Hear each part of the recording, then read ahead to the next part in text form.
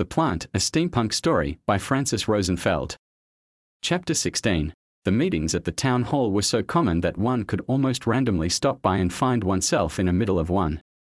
The scientific team decided to stick around for a while, partly in response to the town folks' insistent requests for continuous updates, and partly because they were so excited to study this new embodiment of life. Any other project felt dull in comparison. Jack and Richard arrived somewhere in the middle of the current meeting, but they were so familiar with the subject matter by now that they were always able to fill in the details, so they found a couple of seats somewhere in the back and made themselves comfortable.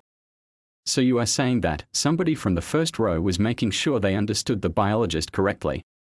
It is a living entity, the biologist replied. What part of it? The plant and the extension ducts, the other speaker replied. We already know that. No, not only those, everything that it interacts with, the wall, the dome, the wildlife inside it, well, by extension, every person that enters it, the biologist smiled. The audience gasped. For months, rumors of the plant being capable of integrating people into its dense network of stems have been circulating, rumors that the factory was very assiduously trying to dispel. No, the biologist realized he had touched the third rail of the communal subconscious fear. Not like that, he tried to reassure everybody. It creates its own microclimate, and everything inside it is a part of a coherent living organism. It adjusts itself to the warmth generated by the birds and plants, he continued. And humans, a morose person pressed the point that displeased everyone. And humans, the biologist smiled. It compensates for the heat transferred through metal and through glass, and for the energy generated by the movement of electrons. Did you know that the areas where birds are nesting have dropped their temperatures to a cozy 96 degrees? It's like a zoned climate system, with separate temperature controls. And if the birds leave, the first person asked, then it goes back to getting hotter than the fires of Gehenna. How sweet of it to adjust its temperature for squirrels and mice, but it crisps us every chance it gets, the morose man commented. Actually, it doesn't get above 120 degrees anymore. At least not in the active work zones. I don't believe it, the man replied. It also increased the ventilation rate and the oxygen content in populated areas. It feels almost purposeful, the biologist spoke. I hesitate to call this intelligence, but it is certainly cohesive in demeanor and intent. See? Richard whispered to Jack, excited. I told you it steered clear of the storage room. You don't believe that? Jack contradicted him. It went straight through a wall, and you're telling me that it avoided an open space on purpose. What makes you think it didn't notice the wall? Richard said. Why would it want to go out into inclement weather? Jack doubted. Maybe it was curious, Richard replied. Get out of here. Jack leaned back into his chair. I think your love for this plant is making you crazy, dude. It's just a plant, he exclaimed. Sure it is, Jack. Sure it is. Richard smiled back at him. Also, the biologist continued the account of his latest research. We noticed that it adjusted the percentages in the metal alloy of its petals to closely match the composition of our extrusion profiles. Our team concluded this is too specific for a random occurrence. Great. Now it's mixing our alloys for us. What's next? It messes with our breakfast, the morose man replied. One more thing, the biologist said. It seems to be very protective of all of its living components.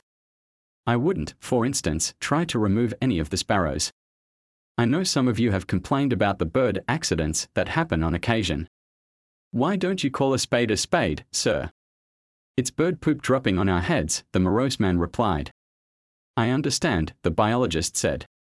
Maybe we can take some protective measures to mitigate that. Oh, come on, the other man exclaimed, exasperated. Well, that's all we have for now. We'll continue our research and keep you posted if there are any new developments, the biologist smiled to the audience. Jack and Richard headed home, and since it was a nice warm evening at the end of spring, they decided to take the longer route and enjoy the weather. The route wandered through a couple of side streets and then merged into a larger road, through a commercial area, edged by little shops. Along the sides of the pedestrian alleys, the late-blooming trees were shedding their last petals, sprinkling the walkways with fragrant clutter.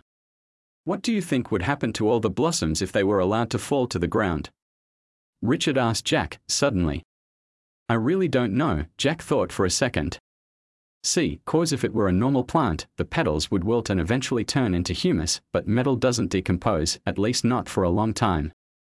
I guess the plant would be smothered by it if we didn't remove it, he said. What's your point? Jack said. Do you remember how in the beginning it wouldn't bloom? Richard replied. We even thought it wasn't able to produce flowers or fruit. So? Jack said. So, after we stretched the nets it started blooming twice a year. I don't understand, Jack said. Don't you see, Jack? Richard stared at his friend in disbelief. It adopted us. Huh? Jack blurted. It, evaluated the components of its environment and adjusted its development guided by our continued presence in it, Richard said, laughing. We're just like the sparrows, my friend, only bigger, he started laughing. I'm not sure I like the sound of that, dude. Aren't we supposed to be smarter than it is? It's just a plant. Jack frowned. How many times did we say that by now and we're wrong every time? I think we all take ourselves a little too seriously. We're not better than the world we live in, we're just capable of understanding some of it, is all. So, what are you saying, that if we stretch more nets it will bloom 3 times a year instead of 2? Jack extrapolated. Probably, but that's not the point. I am wondering what else the plant does now simply because we were there. Richard said. What do you mean? Jack said. What if it decided to make itself tools because we make tools, or to build shelter, or to protect another living thing? Richard said, suddenly realizing that his own ardent desire to keep the plant from harm, his curiosity to see how it would evolve and interact with its surroundings, had infused the evolution of this very strange composite living entity. He was instantly humbled by this thought, and felt unworthy of the privilege. It's you! Jack exclaimed, shocked by the sudden understanding. It is just like you. Not entirely, Richard tried to joke, to lessen the tension of the moment. I, for instance, don't release droppings on people's heads. It is a little like me, though, isn't it? He asked his friend, smiling from ear to ear with all the eager pride of a new parent. I'm hurt, Jack teased. I can't recognize anything of mine in it, not even a little bit. Don't worry, Jack. When it starts poking fun at me, I'll be sure to let you know. The thought didn't leave Richard, and the more his mind dwelled on the adaptability of this environment, the more he saw its future potential, so he decided to do a little experiment. He didn't tell Jack, who would have tried to talk him out of it, but spent a lot of time, as summer approached, observing the new plant habitat, the one at the hot springs, monitoring its growth patterns, its wildlife, its temperature changes.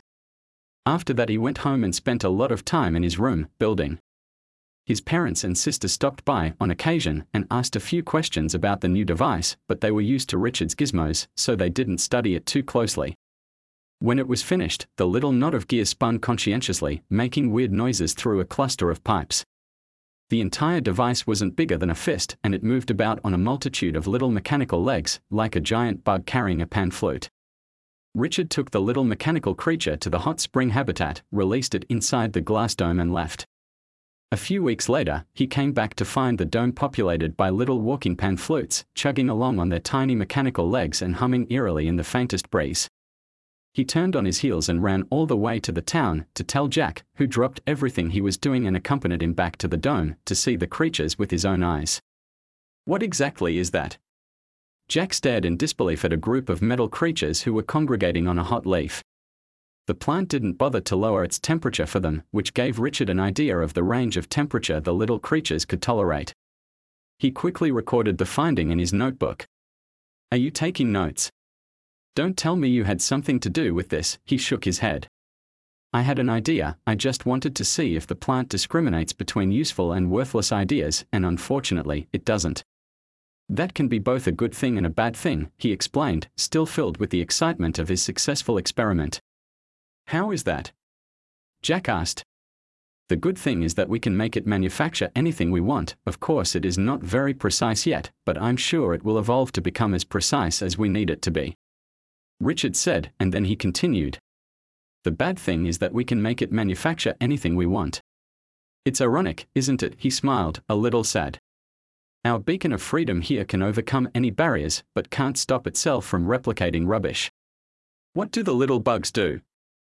Jack asked, touched by his friend's distress. That's just it. I designed this little machine to be absolutely worthless. It doesn't do anything, it just moves around and makes noise. Now we have a whole species of it, Richard said. Setting aside the fact that what you did was incredibly reckless, I'm not going to go into details why. Jack stared at his friend, who nodded in agreement. I'm not entirely sure you are right about that. You are not this new living thing, you don't know what it considers valuable and what it tosses out. Garbage is in the eyes of the beholder. Jack tried to comfort his friend. What could possibly be the benefit of a glut of little creatures that do nothing other than move about and sound weird? For all intents and purposes, they are giant cockroaches. Richard blurted out, on the verge of tears. You put too much faith in the judgment of a plant, Jack tempered him. It's a plant. Would you stop with the "it's a plant" already? Why does everybody keep saying that? Richard jumped to his feet and started walking around the dome, really upset. Besides, bugs serve a very important role in the natural equilibrium of living things. I'm sure the plant found a purpose for them. And they sound nice, if you manage to get over the weirdness factor, Jack said. One of these days some idiot will throw a bag of trash in the dome and we'll all be overrun by refuse, Richard said. Nobody will throw trash in the plant habitat. Jack protested. Whatever gave you the impression that this is not the kind of thing that could happen? Richard commented. I'm sure the plant will figure it out eventually, Jack said, unconvinced. The plastic alone, Richard continued his lament. There is no overflowing of trash in the other dome. Jack finally found something to bring consolation to his friend. I'm sure people must have left trash in there at some point. Richard postponed his lamentation until a later date, when he could ascertain that it was indeed pertinent to their actual situation. So, what did you tell your family this stuff was? Jack couldn't help be amused by the little creatures who wondered about their brand new home, given to a swarm of activities that didn't make any sense. I told them it was an automated weather vane, Richard sniffled. And they believed you? Jack laughed at the oddity of the concept. That's the problem with useless machines, Jack. You can make them look like they could do anything, they just need to look complex enough. I kind of like the little buggers, they seem harmless. Jack looked at the pan flute creatures again, and the latter rewarded him by harmonizing in the flow of the air conditioning into something that sounded like countless wind chimes. So, what now? He asked his friend. I don't know, Richard said. We go to the other dome, see if it replicated trash, monitor the pan flutes to make sure they don't spread all over town to torment us all, start figuring out if we can make the dome build something useful. Richard started enumerating. What about them? Jack pointed towards the pan flutes. I'm sure somebody will notice them eventually. In this mess. Richard pointed to the abundance of leaves and the birds, field mice, frogs and a million other things that were crawling, jumping and flying their way through them. I really don't think so, Jack. Would you have noticed them if I didn't tell you? He tried to reinforce his argument. Duh. They are everywhere. And they are moving. They are kind of hard to miss. Jack gestured feverishly. What are you, a cat? Richard downplayed his concern. Isn't Mrs. Jenkins' patrol still roaming around? Jack mentioned. Somebody is bound to notice them, for sure. If they think the plant generated them all by itself, they are going to freak out. I wouldn't worry about it. Between the smell and the heat, this is not the place that draws people near. I doubt anybody will stick around long enough to notice them, Richard reassured him. They made their way back home, quietly, and spanned the 3 miles so quickly they didn't realize when they were almost home. Jack spent the entire time thinking about an entire city overrun by pan flutes, and wished he could kick Richard for not having a second of hesitation before implementing any of his scientific experiments, while Richard mentally put together a prototype for something he had wanted to build for a very long time, too absorbed in its details to pay attention to his friend's mood.